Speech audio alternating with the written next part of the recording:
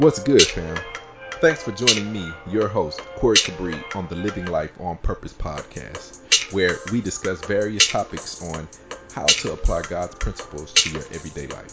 I hope you enjoy the discussion. Yes, sir. So effective ministry, talking about loving in a marriage, and we've been in Ephesians for the most part, and today we're still in Ephesians. That's why I haven't been sitting out any scriptures, brother, because we still in Ephesians. Ephesians not really the. I know a lot of people use Ephesians as the, I don't know, I guess the governor for marital relationships, which it's really not. I just like I want to use it, and I you brought it in, you did, and I continued with it because I feel like that's a tool for marital relationships. It's a tool, but the guide that I'm going to use really is John 13 and verse 35, 34, and 35. That's really the tool. Yeah. That's really the model relationship that Yeah. the model verse, the verse for them to model the relationship anyways. But if you go to Ephesians 5, a couple of things that was brought out last week that I really thought was beautiful. The beginning one was this one in verse 25. Okay, it says, husbands, love your wives just as Christ loved the church, and he gave himself up for her. And then 26, to make her holy, cleansing her by washing with water through the word. And I'm going to read it again. It says, husbands, love your wives just as Christ loved the church and gave himself for her to make her holy, cleansing her by the washing with water through the word. A lot of times, this is one thing that was brought out last week that was so beautifully brought out, was Paul was talking about Christ washing us. He didn't say, husbands, wash your wives. He said, love your wives just as Christ loved the church and gave himself up for her, and that was brought out. But a lot of times we mistake this into thinking that the husbands are to be washing their wives. How is the husband going to wash his wife? No. He can't wash himself with the word. He's being washed with the word. And this was so beautifully brought out. The husbands are being washed with the word. I think a lot of times we put roles on ourselves that shouldn't be. You know what I'm saying? Like we're making ourselves into something that we are not. Like we're not Christ. We're not. Right? And last week it was so beautifully brought out that we have to keep in mind who's the head. A lot of times we think, because Paul said the husbands are the head of the wife, and notice what I said in that. I said because Paul said husbands are the head of the wife, that we are in control of the wife. That doesn't mean that, and we're not. Yeah. We're not even in control of ourselves. So it's like we got to keep this in perspective. That's why we have a head, right? So how are we heading someone when we have a head? Yeah. It's like, well, God put me in this place to be Lord over you. Okay, no, He didn't. He didn't. Just like parents and children, God didn't put parents in place to lord over their children. He didn't. Right. It is a preparatory responsibility. But notice this. God didn't put a husband in place to prepare his wife. This woman is already of age. You go to jail when you marry little babies unless the parents sign off on something. There's this big waiver. You ain't going to no people's house and getting no little 9-year-old. I'm sorry. You're going to go to jail. They call that rape. They call that child molestation. Now, I know in some countries they allow, old men to marry 16-year-olds. I know there are some countries, because in some countries they say when you're able to, give birth, then you're able to get married. And even in the scriptures, women were getting married at very, very young ages. That's a right. Blessed nation. Of course, right? But you're not going and getting no baby. Right. You're not getting a baby. And think about that too. You didn't get this woman, this 16-year-old, to train her up as your child either. You know what I mean? you marry her, for procreation, and reproducing and to cook for you, and for completion of yourself. And complete, right, and to fulfill whatever work it is that you have, in the earth, right? So that was really, really, really beautifully brought out last week. And then another thing that was brought out, I think it was this. Let me see. Present her, okay, and it said, and to present her to himself as a radiant church, without stain or wrinkle or any other blemish, but holy and blameless. And this is still Christ doing this to us. And what was brought out though was we have to give our wives back to Christ, right? We have to have the mindset that I got to turn her back over. She's my wife, but I got to turn her back over. But the wives also have to turn their husband back over to God, right? It's so beautifully brought out, right? Like we forget, and when you get into these marital relationships, we forget who we belong to, and it really touches on the first point too. But just bringing it out with more clarity that we forget who we belong to. We belong to God, and as a husband or a wife, you got to remember who's the owner of that person. It's God, and you have to turn them back over. And it's like, well, what do you mean by that? What do you mean by that? That merely means that God is responsible for their actions. I'm not. You know what I mean? I'm not responsible for their actions. God is, right? So if they're not doing what God is wanting them to do, God gonna take care of them. Yeah. God will handle. But we're stewards of the relationships. That is it. That is it. We're just stewards of the relationship. Right. We're just stewards of the relationship. And notice what part? Our part. Just ours. Yes. Not theirs, just ours. I'm not here to get my wife to love me. I'm not here for that. We're responsible for our submission. We're responsible for our own submission. Right? That is it. Yeah. That is it. That is merely it. And so today, really to hone in on that further, it is taking care of what God is putting you here to do in the relationship. Because so many times in failed relationships, it's always finger pointing. And I'm not gonna, man, bro, we gonna get into this, bro. Me and you, we here. We're gonna jump into this. I'm gonna go to Genesis here in a second. But I read in Peter, and everybody's pretty much saying the same thing. Well, not everybody, but Paul and Peter. It just in some similarities, but then some slight differences. And one difference was with Peter. If you go to 1 Peter 3, Peter said, "Wives, in the same way, submit yourselves to your own husbands, so that if any of them do not believe the word, they may be won over without words by behavior of their wives, when they see the purity and reverence of your lives. Your beauty should not be." Then he goes into the external appearance. Your beauty should not come from outward adornment, which I'm going to touch on this.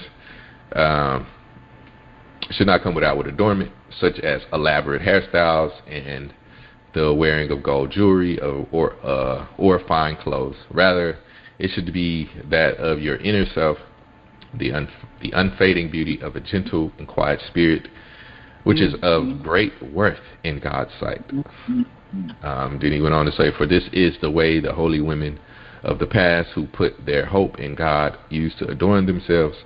They submitted themselves to their own husbands, like Sarah, who obeyed Abraham and called him her Lord. You are her daughters if you do what is right and do not give way to fear."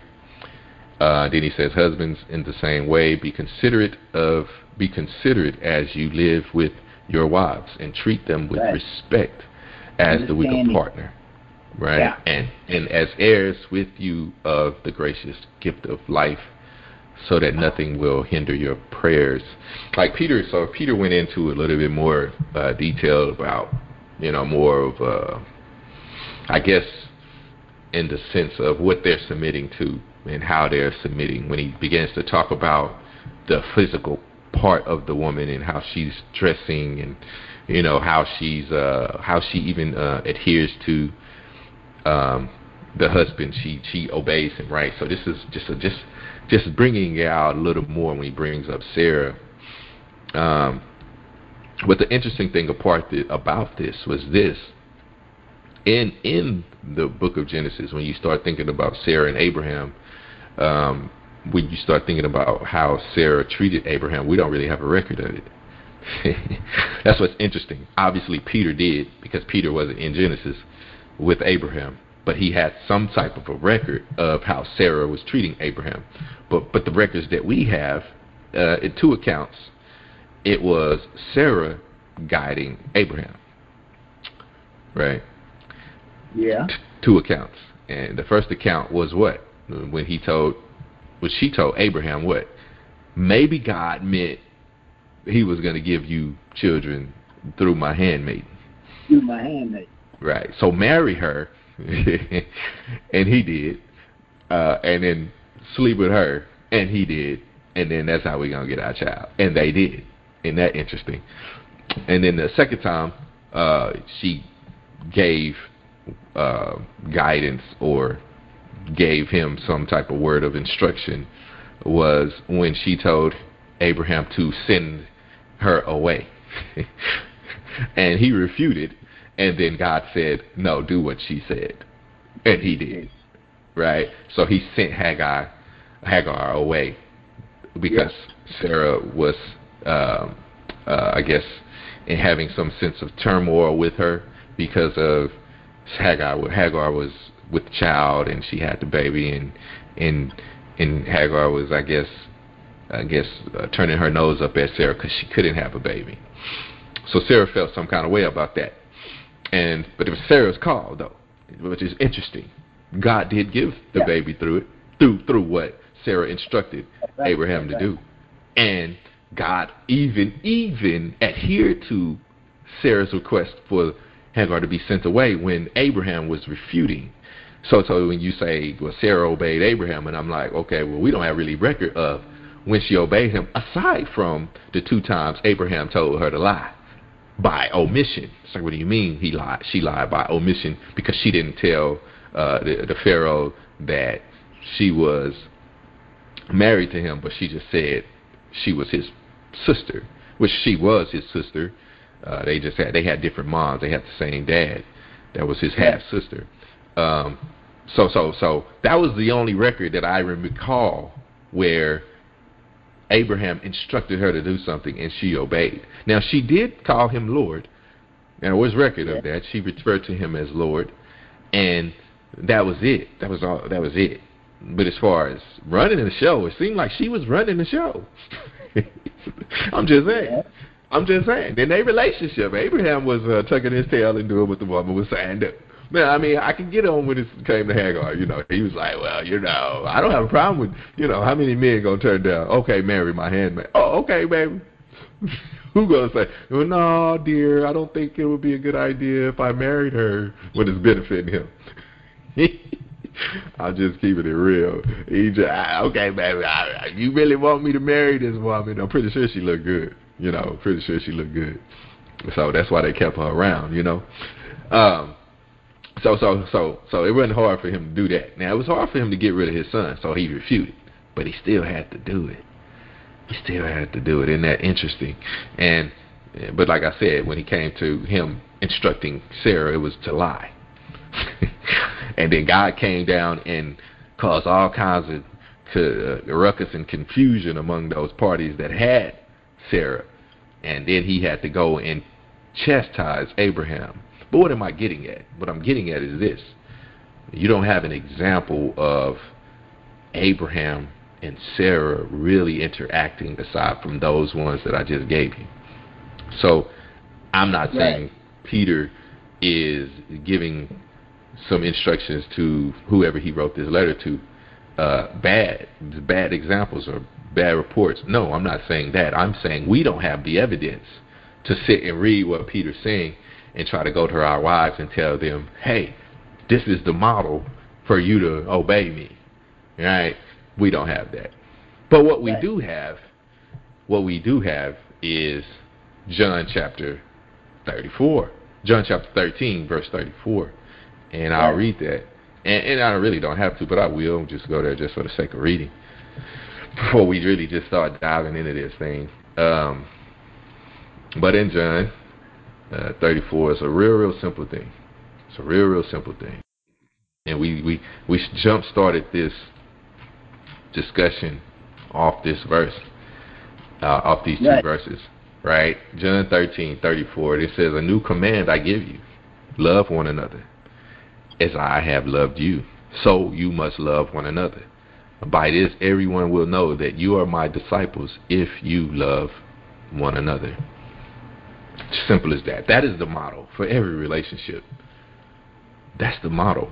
What? Love one another as Christ has loved us. Then everyone will know that you are his disciples because you love one another. Simple as that. It doesn't matter what type of relationship it is.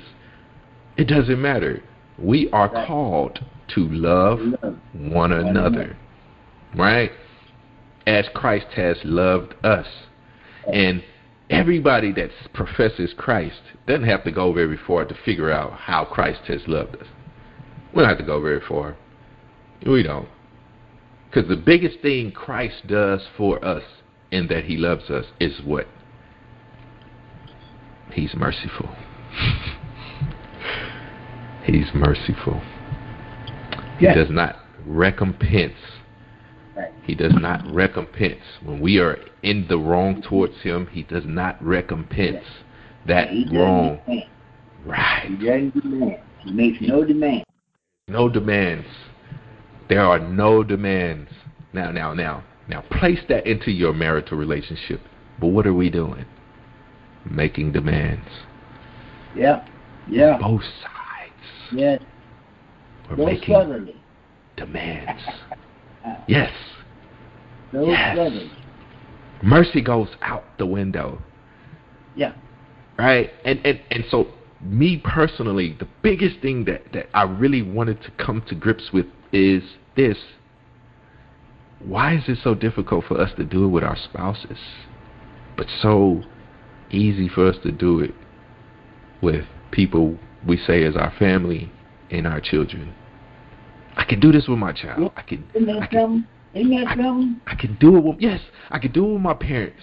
I can do it with my cousins. I can do it with my brothers. We feel like, oh, I can't divorce my cousin. You're going to always be my cousin. I can't divorce my parents. You're going to always be my parents. Yes. Can't divorce my children. You're going to always be my children. I can't divorce y'all. Y'all going to always be connected to me. So I got to be merciful. We feel obligated. I'm obligated to you. But you're not. You're really not. It's a choice.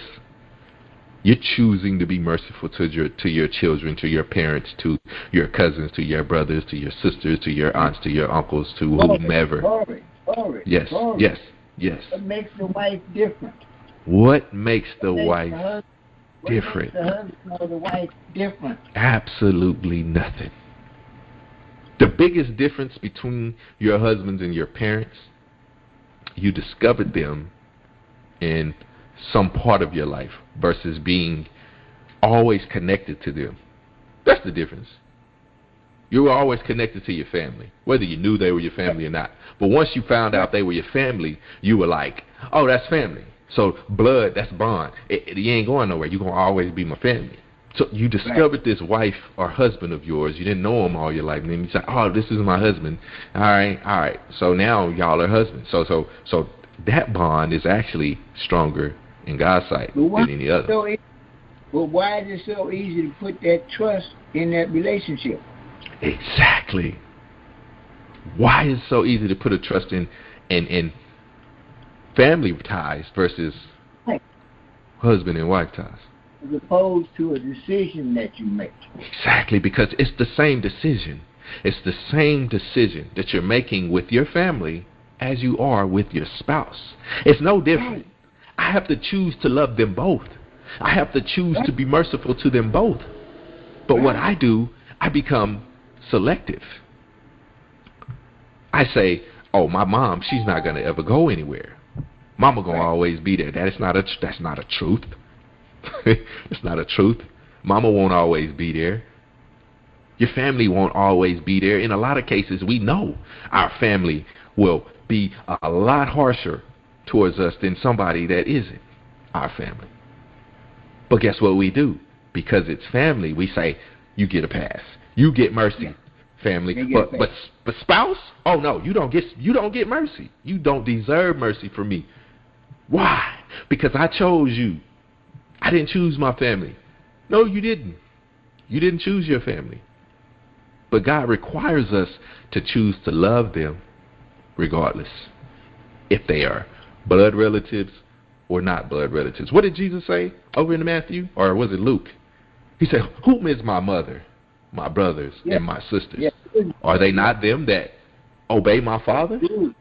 Yeah. Are they not them that obey my Father?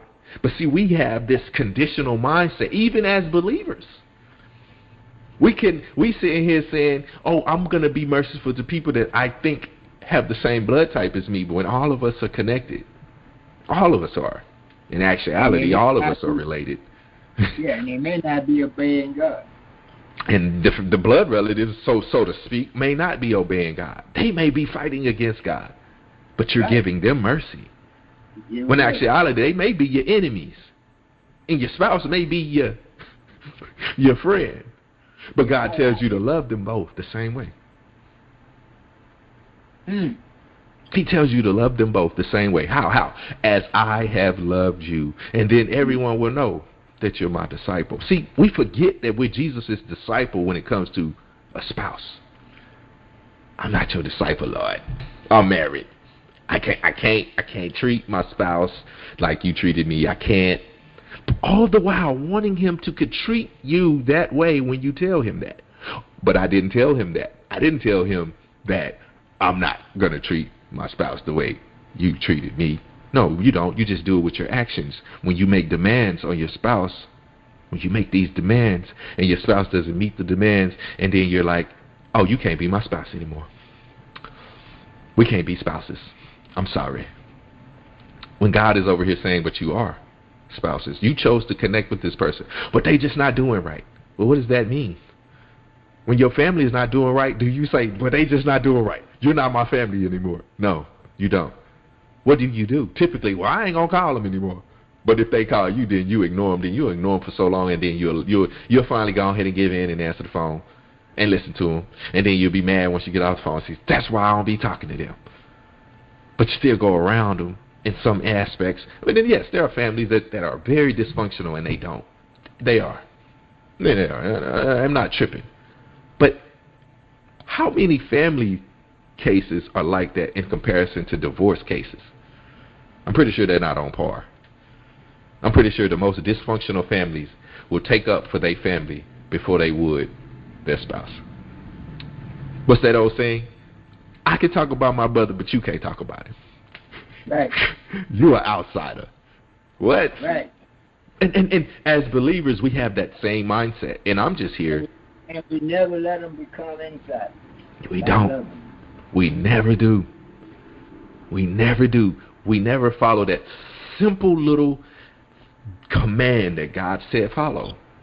And he said, all will know that you're my disciple if you love one another. But how are we acting? We're acting just like, and this is really the last scripture that I'm going to talk about. It's Genesis 3. This is how we're acting. And I was reading this the other day. What was it, verse? And I'm going to start at 11. And he said, this is God talking. Who told you that you were naked? Have you eaten from the tree that I commanded you not to eat from? The man said, the woman you put here with me, she gave me some fruit from the tree, and I ate it. Notice what he didn't say in the beginning. I ate it. Right. You put a whole bunch of stuff between I ate it and I ate it. The woman didn't force it in your throat, down your esophagus. Right. You ate it. And he admitted to that. But notice what he didn't do. He didn't admit to his wrong. Right. He said he ate it, which was wrong, but he didn't admit to his wrong. See the beginning of this? This is exactly what we do in marital relationships, in relational, any type of, whatever type of relationship. You know what I mean? This is what we do. We finger point, even among families. This is the big disruption. We are not owning what we are doing. We don't own anything, right? We're not owning what we're doing. But we want that mercy, though. Because notice what he wanted in the beginning. Read it again. He said, this is Genesis 3:11, and he said, God said, who told you that you were naked? Have you eaten from the tree that I commanded you not? He didn't command. I didn't command you. I commanded you not to eat from that tree. And he immediately wanted mercy. Why do you say he wanted mercy? Because what did he say? The woman you put here with me, see, right there, he's wanting mercy. It wasn't my fault. It was this woman you gave me. It wasn't my fault. I had to eat it because she gave it to me. That's what he said. I had to eat it, Lord. She gave me the fruit. I was hungry. You know, I knew it was from that tree. I did know. He didn't say that, though. But he did know. And he did eat it. But he wanted mercy. But Corey, notice he didn't answer God's question. And he didn't. He did not. Why? Because he knew he did wrong. But he wanted mercy. He wanted mercy. See, we want the mercy, right?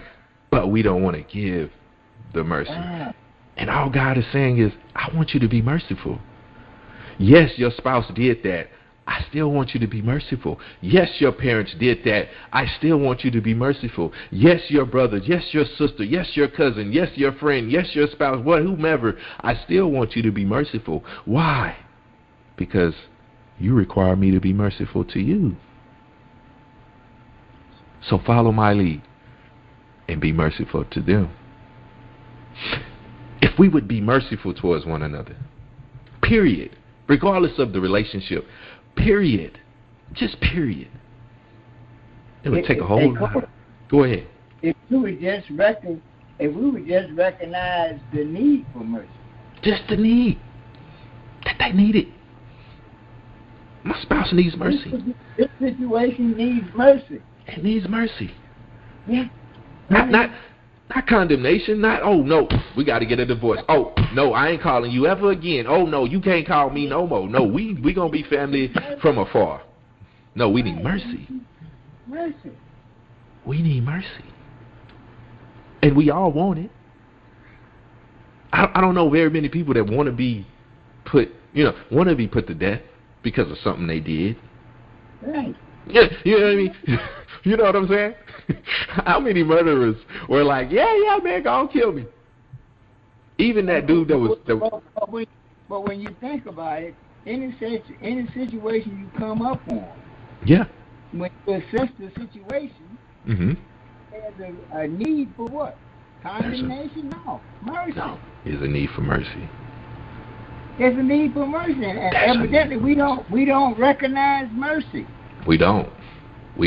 Only when it's for us.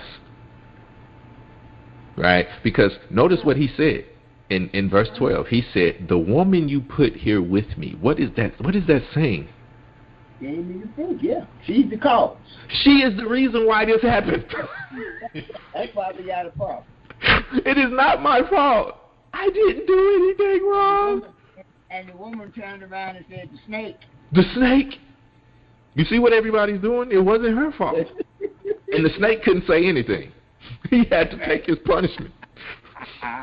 He couldn't say anything. He couldn't say, who was behind me?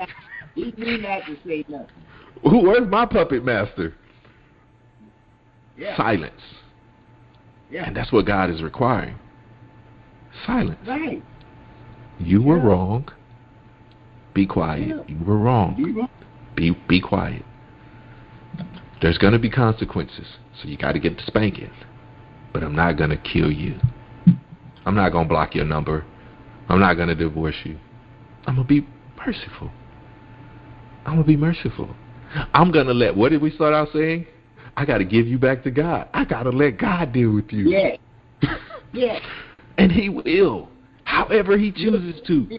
But you're God's property. I can't condemn you. I cannot. I got to let God handle you, man. God going to take care of you, brother. And you know what I'm going to keep doing? I'm going to keep being merciful to you. I'm going to keep being merciful to you. You know, we enter into judgment. We do. We go right into judgment, and the same Lord said, judge not. Judge not, lest you be judged. And isn't that what ends up happening? Yeah. We begin to judge, and then the other person begins to judge us, and then that just keeps going on and on and on. You know, oh, you're not perfect, no, and you're not perfect. And you remember when you did this, and then the other person, you remember you did this, and you did this, and then it keeps going. It keeps going. It keeps building. It keeps snowballing. It gets bigger and bigger and bigger between that, until that big old snowball, like it's right in between the two of you, and you can't see each other, and all you see is that big old snowball of what she did and what he did. Right.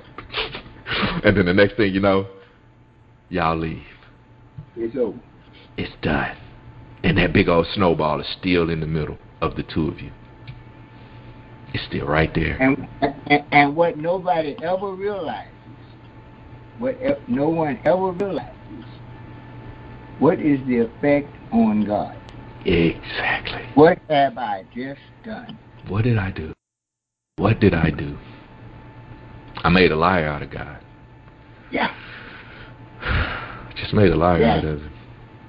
I blasphemed him. Love does not cover a multitude of sins. No, it does. You're just not doing it. But not in my influence. Yeah.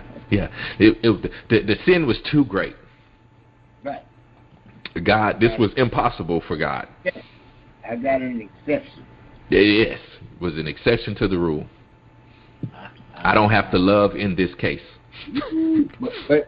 But you see how we leave God out completely? Oh, yes.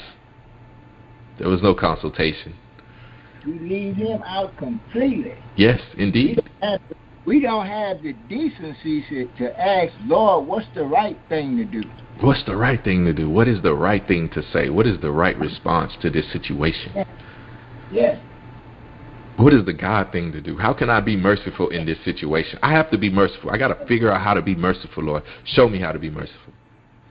Because all I want to do is condemn. All I want to do is guilty. And I know that's wrong. Because you don't do that. You don't do that with me. I miss the mark every day, and you don't do that with me. Every moment of every second, I miss the mark, and you don't do that with me. You don't say guilty. Throw them in the pit. You give me another chance. You let me continue to breathe in and exhale out the air that is good enough for me to continue to breathe in and exhale out, right? You don't throw me in the pit. You give me another opportunity to live for you. You're merciful. And that's all he's asking us to be. He's merciful in our relationships. Be merciful. And notice I said relationships. No matter what relationship it is. Submit to one another. Be merciful. But in marital, for the sake of marriages, be merciful. Be merciful. Love in a marriage. And everybody, and this is, the people will know that you're God's disciples. Just your spouse will know that you're God's disciple, whether they are or not. They will know you are, because you're being merciful. Because you're loving them the way Christ loved you. In all of their flaws, you're still loving them. And they trying to figure out what is wrong with you. You're crazy. Yes, for God. I am crazy for God. It is because of God. God's love constraineth me. I am no better than you, even though I want to say that I am. And all that I feel you're doing to me, I must not be doing better for you. So I got to do better for you to see that I love God. It's not for anything else. And see what happens, our answer becomes God. God. Because that's all Paul kept saying. In every situation, God. God. That's all Paul said. Yes, he said submit, and then he said love, but all he said was obey God. Submit as unto the Lord. Love your wife as Christ loves your church. What is he saying? Sounds different, but it's not. He's telling you to obey God. Reverence God. He's telling you to obey God. Do what God is telling you to do. Shift your focus from your spouse. You chose them. You chose them. You did. You made a choice. It's like, whoa, I'm stuck with that choice. I'm indebted to this because of this choice. It was a mistake. Well, God said that about y'all. And us too. Me too. Right? He said that about us. He said it was a mistake. I repent that I made man. Yes, I made a mistake. God said that. What? God? We said God don't make mistakes. And God said he did. And then he had mercy. And then he had mercy. We ain't doing what he's doing. Then he had mercy. We're not following him. All he said is just follow me. Do what I'm doing. Well, Lord, you God, though. And I got you. I got you. Covered like a blanket. I got you. Swallowed up. If you would just follow me, I would empower you to show this person how to love you. And if they can't get it right, trust me, I'll move them. I'll move them. I will move them. You don't have to worry about it. I got this situation. That's just the truth. If we trust God enough to just do what he's telling us to do, man, so many miracles will be shine through in all of our relationships. All of them. And as I say, that has become so cliche, that's all I have. That's all I have. Well, family, I hope the discussion has encouraged you. I hope it has enlightened you. I hope it has infused you with love and truth to live a life filled with God on purpose. And if it has, join us again for more godly discussions. Thank you.